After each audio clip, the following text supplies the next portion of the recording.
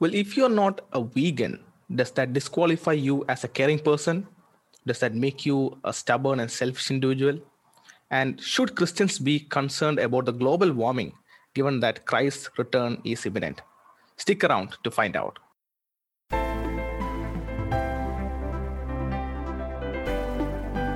SAF Podcast brings to you the coherent, cohesive, logical, and relevant defense of the Christian worldview. From laymen to experts in the field, everyone can tune in and be equipped. We also aim to introduce to the audience the plethora of work and research done in the field of Christian apologetics in defending the faith and the individuals who further the intellectual cause of Christianity by featuring the greatest minds of the Christian apologetics arena. Welcome to SAF Podcast, and if it is your first time here watching the interaction on YouTube, staying subscribed to the channel will help you keep up to date on the contents that come out. But if you're listening on any music or any other podcasting platforms, staying subscribed there will also keep you updated on contents. And any reviews or ratings that you drop on platforms like Apple Podcast will help widen our work. And I am very thrilled and excited to welcome Zandra Carroll for the very first time to SAF Podcast. Zandra, we are thrilled to have you here. Wonderful to be here. Thank you so much for having me. So Zandra is a speaker at RZIM, and she has a degree in biological science and did studies in apologetics at the famed OCA, the Oxford Center for Christian Apologetics. She launched a ministry in Colorado to train students in apologetics and evangelism, and she also teaches a 6-week course in apologetics for the local churches. And her research area focuses mostly on parasitology, flow cytometry, and ecological restoration. I must admit that I have no idea what those three actually are. So well, you said them perfectly, so well done. So I guess we can start off with that. What are those three areas, and why do they encourage you? Yeah, so parasitology is the study of parasites, which I find absolutely fascinating. I think parasites are very interesting. Consequently, after I began studying parasites, my social life sort of plummeted because people were sort of nervous hanging out with me. I also did some work with viruses later on, which also didn't help. I need to start studying koala bears or something cuddly. Probably that would be better. And then flow cytometry is a fascinating science. It has to do with attaching a fluorochrome, which is sort of like a fluorescent, colorful, glowing sort of light bulb that sticks onto a certain cell surface, and it can tell you information about what's going on inside of that cell, such as if the cell is dying, if it's healthy. It's sort of like tapping into the telephone line of a cell to find out what's going on inside. So that was very exciting research. I really enjoyed it.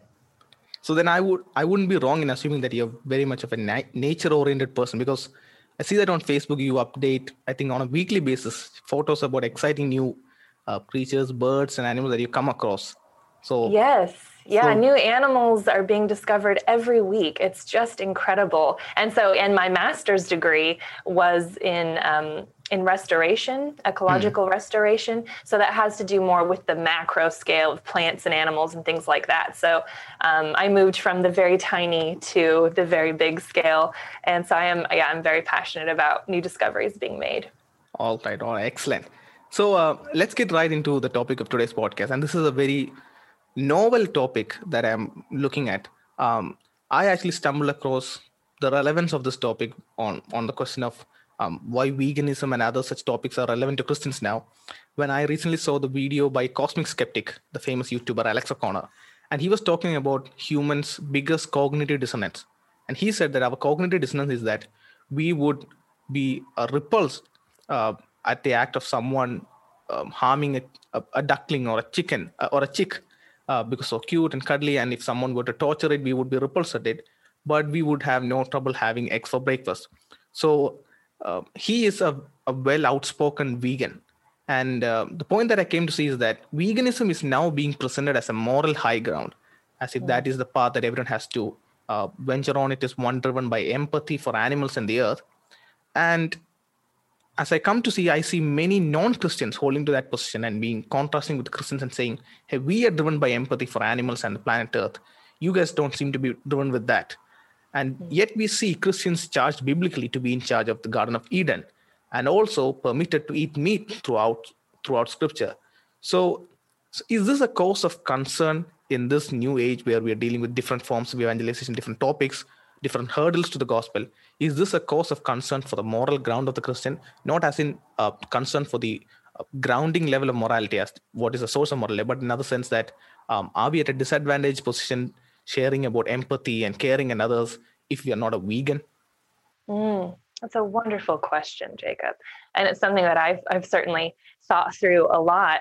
Some of my closest friends are actually vegetarian or vegan. And a lot of the reasons that they give, as you so rightly pointed out, have to do with ethics, have to do with morality surrounding animal cruelty, how animals are treated as they're being processed and for meat. So some of these friends that I've mentioned are Hindu.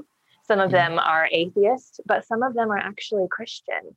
So some of them are Christian and they have decided to abstain from eating meat because they feel that it's not morally justifiable. So as we approach this question, which is a very important question, I think it's important to remember there are different kinds of people who have this diet and for a myriad of reasons. And one thing that I do admire, or one thing that I've learned from some of my vegan and vegetarian friends, has to do with consumer education, right? Right. Consumer education, because you and I are the consumers. So we get to vote with our wallet. What we're gonna buy is what people are gonna produce for us. So it's a consumer-driven culture. And we're living in a really incredible time, Jacob, where, I could go to the grocery store right now and I could buy fruits from South America and vegetables from Asia and nuts from the Middle East and go home and cook a dinner and have the entire world on my plate. It's really incredible. But there's a high level of responsibility that comes with that high level of freedom. And none of our decisions about food are easy to make, right? There's a time cost in understanding, doing the research and understanding what we want to buy. And then there's also sort of an actual cost, a financial cost. Sometimes buying food that's responsible costs more, and a lot of people don't want to do that. So it all comes back to balancing, ethics, environment, economics, and efficiency, as we can call them, the 4 E's, as my friend calls this. But we bring it all back to the meat question, right? Is it wrong to eat meat? One argument has to do with the deforestation of the rainforest. So a lot of people will abstain from eating certain types of meat, like beef, because they don't want to contribute to what's happening to our rainforest, right? Where you see slash and burn to create pasture land, so you can grow cows, so you can have cows and produce beef. Or of course the abuse of animals, which I think is probably the main ones, and that does happen. And that's something that we should be aware of. And this all comes back to, as we look at this from a Christian perspective, this all comes back to our responsibility to God. What is our responsibility to God in this area? Because as I read the Bible, I read about a God who cares for his creation and who cares for animals. And I think we should too, right? We read all through Deuteronomy, and even a lot of the Levitical texts, which talk about laws pertaining to animals, how we treat them. Do not muzzle the ox while he treads grain is one that's commonly used. And also a lot of Proverbs talk about this, how we shine the love of God by how we treat animals. Proverbs 12:10, for example, says, the righteous care for the needs of the animals, but the kindest acts of the wicked are cruel. I find that very interesting, that there's sort of a moral judgment there of a person's righteousness depending upon how they treat their animals. Now, this is talking about a direct treatment of an animal, right? But I still think we can contribute to animal cruelty if we're not careful. So it all comes back to the question, how am I valuing this animal? How am I valuing God's creation? Now, you are right to mention Eden too, because this is all part of God's design, right? We have little canines right here, right? We're designed to eat meat. So certainly, and certainly biologically, we're designed to gain nutrition from meat. So we have to take that into consideration as well. Now, I don't think that use denotes abuse. Use does not equal abuse. So using an animal does not mean you're automatically abusing it, but we do need to be sensitive and exercise our wisdom to see the difference. And I always come back to what Paul said on this, Jacob, because he always said, you know, if, for example, you take 1 Corinthians 8, where he talks about meat sacrificed to idols. And he says, if food makes my brother stumble, I will never eat meat lest I make my brother stumble. So I'm not going to go to my vegan friends and eat a bunch of meat in front of them because I want to be sensitive.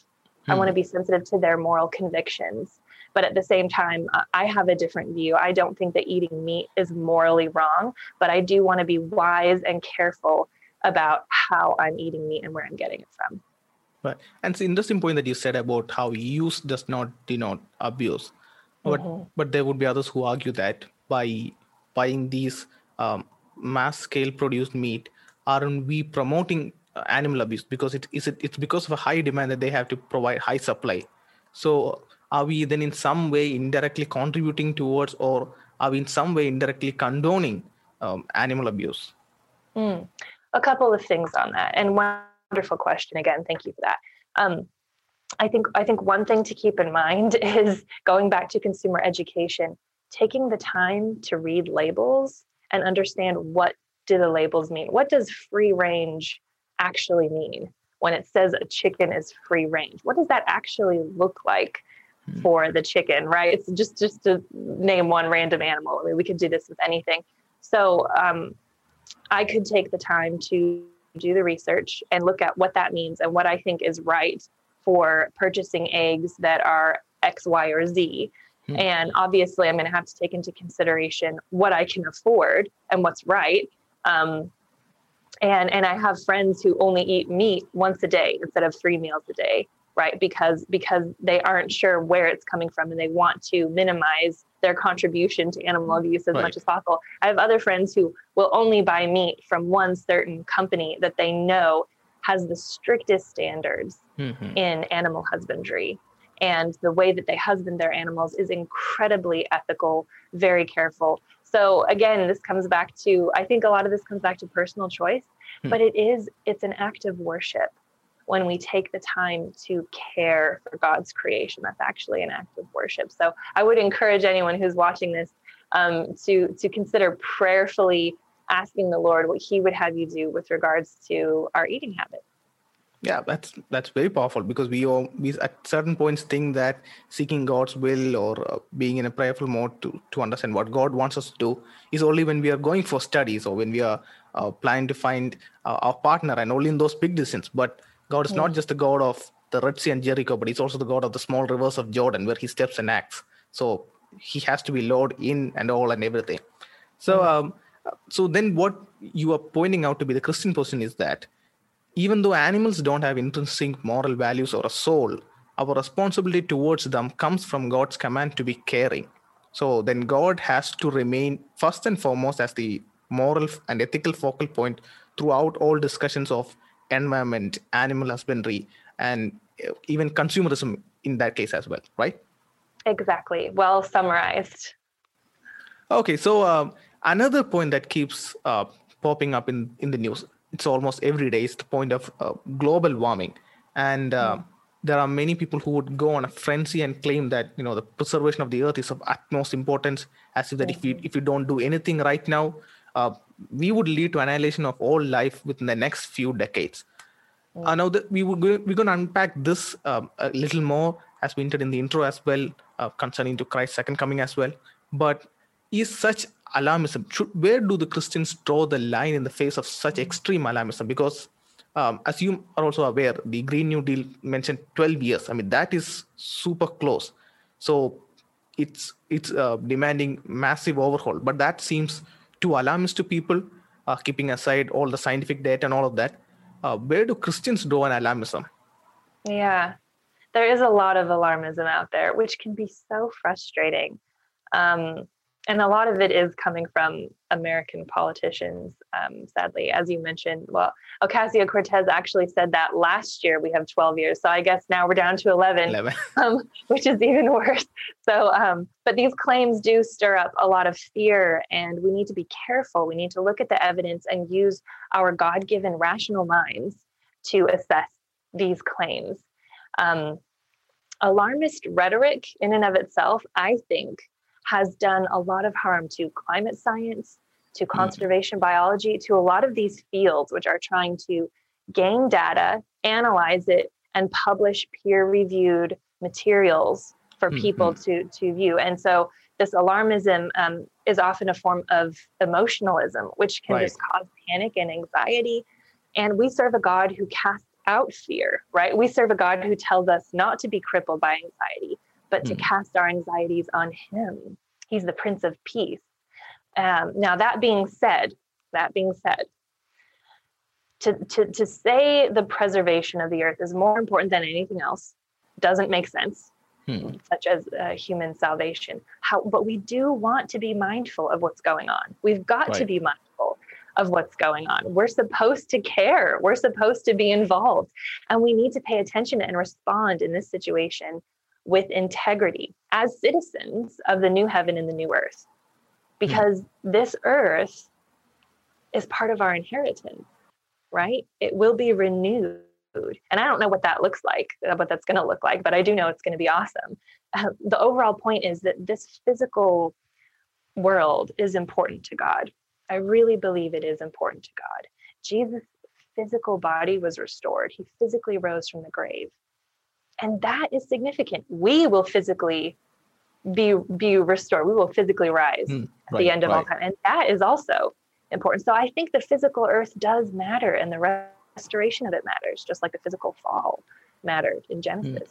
So we should pay attention to what's happening around us, and we should stay alert. That doesn't mean alarmism, okay? That doesn't mean alarmism.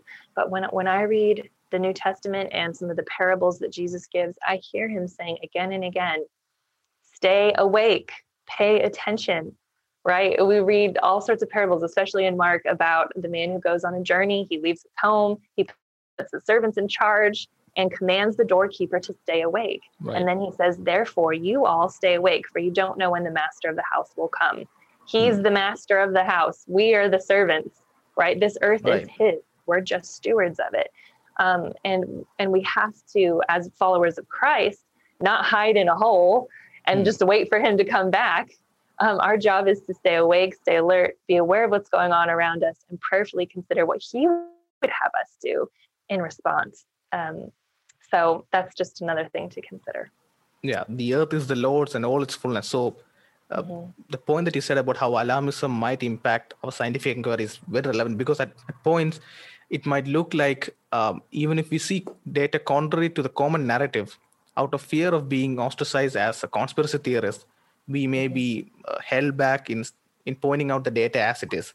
So that is also very key to the enterprise of scientific inquiry.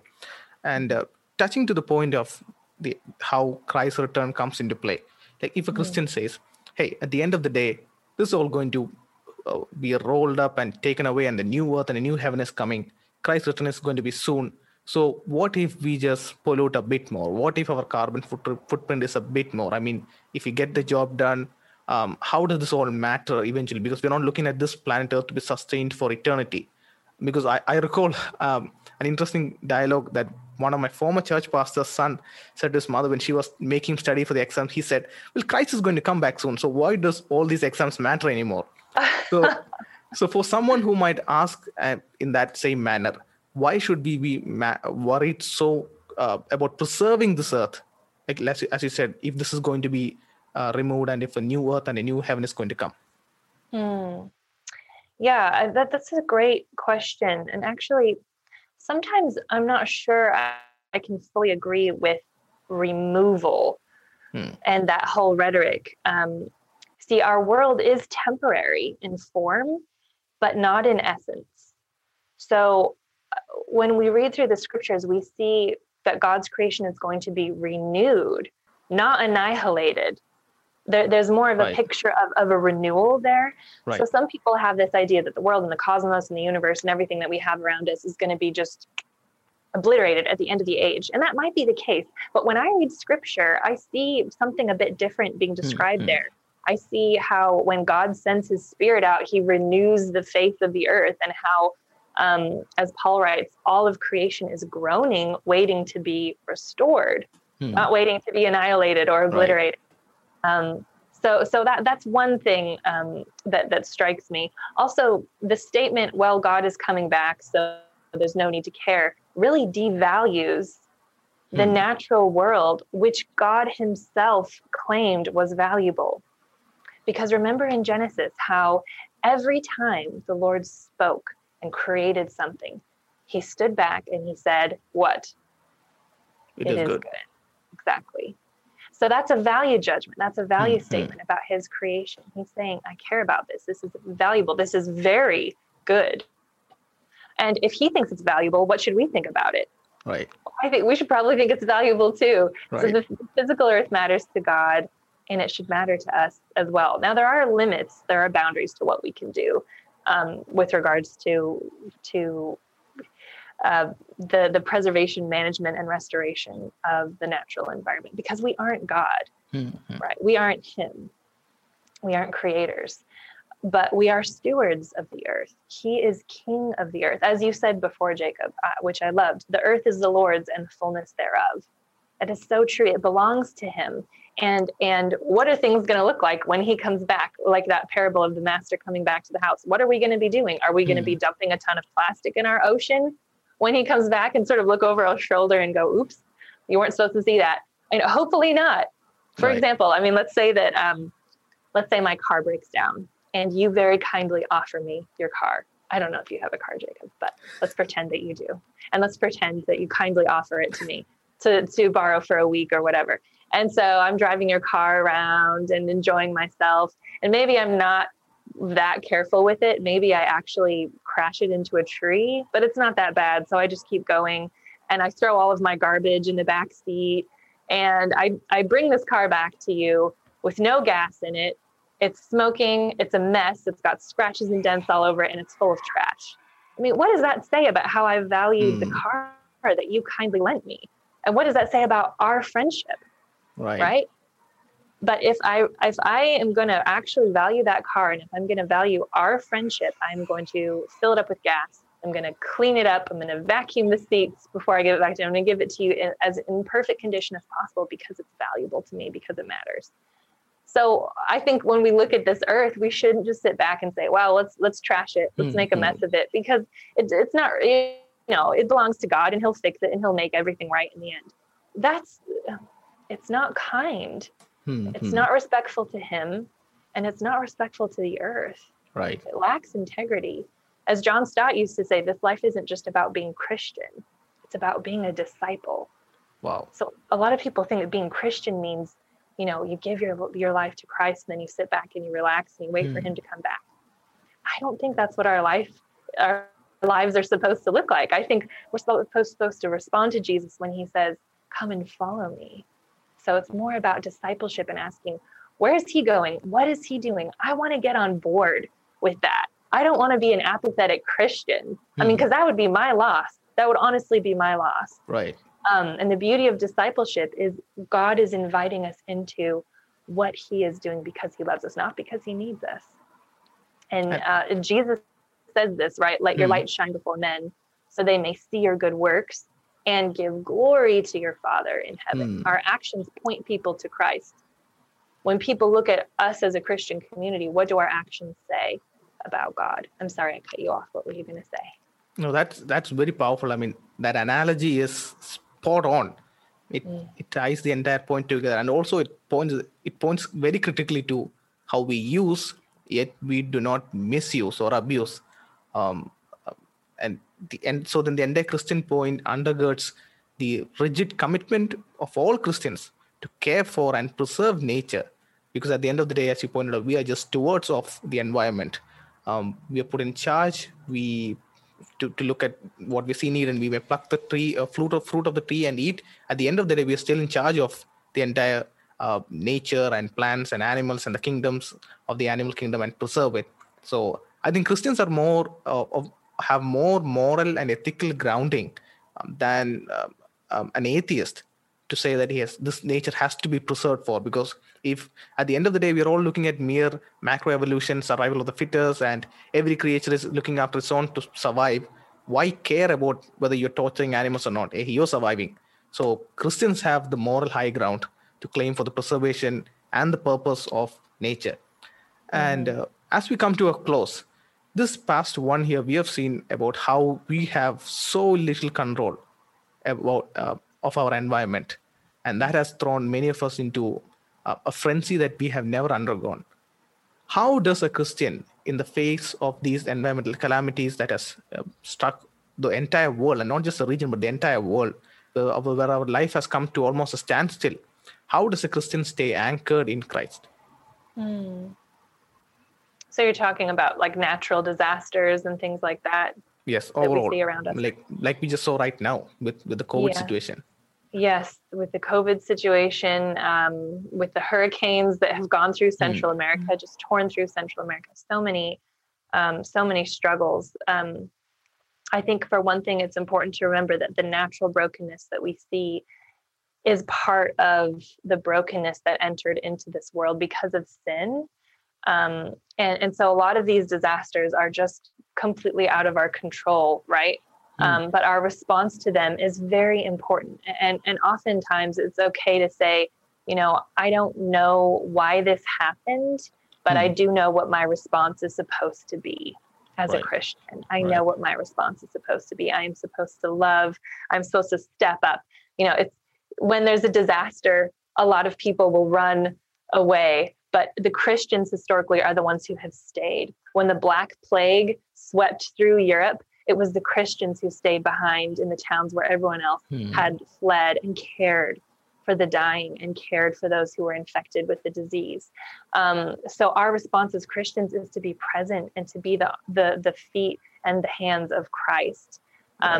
Recently with the hurricanes that tore through Honduras, actually later today, I'm going to be meeting with a representative from one of the largest conservation groups in the world, and it's a Christian group. This conservation group is Christian, and they specialize in restoration. And since that's my master's degree, I've been asked to come in and assess some areas in Honduras that were affected by a landslide and see if we can reforest this area. And this is a missions effort, right? This is a missions group who's going to restore the land, because that is part of that's just part of worshiping God. So natural disasters, they are horrific, they are terrible, and it's part of living in this plane. It's part of living in this existence. When I think of Christ as our anchor, I like how you use that word, the anchor to the soul. I think of us as being in a different plane, right? Because you're on the ship up here floating on the water, and down below, deep, deep in the water where you can't see, there's an anchor that you're tethered to. And that's like Christ. Christ has gone before us. He has gone through the veil. He is there. Now, we are not in the kingdom of heaven, but we've been promised that one day we will fully join him there. But until that time, we know that we are tethered to him. Come hell or high water, we will never be torn away from his love, from his peace. So remembering that in these times of natural disaster, I think is incredibly important. We have a lot to hold on to. We have a person to hold on to who will never forsake us and never leave us. Amen. Amen. Well, thank you so much, Sandra, for being here with us and unpacking these very relevant. And I must say, this was sort of like a minefield for me, because I was also trying to figure out how to calibrate my responses to these topics. But I am more informed, and I must say more effective right now in dealing with these objections if I face this in my goal of evangelization. Once again, thank you, Sandra, for being here with us. We hope you too enjoyed our time on SAFT Podcast. I did. Thank you so much for having me. Well, to our audience, this was the last episode of SAFT Podcast for the year 2020. And we're still on schedule. We'll be back with the next episode soon. So stay tuned in, and we'll catch you in the next one. God bless.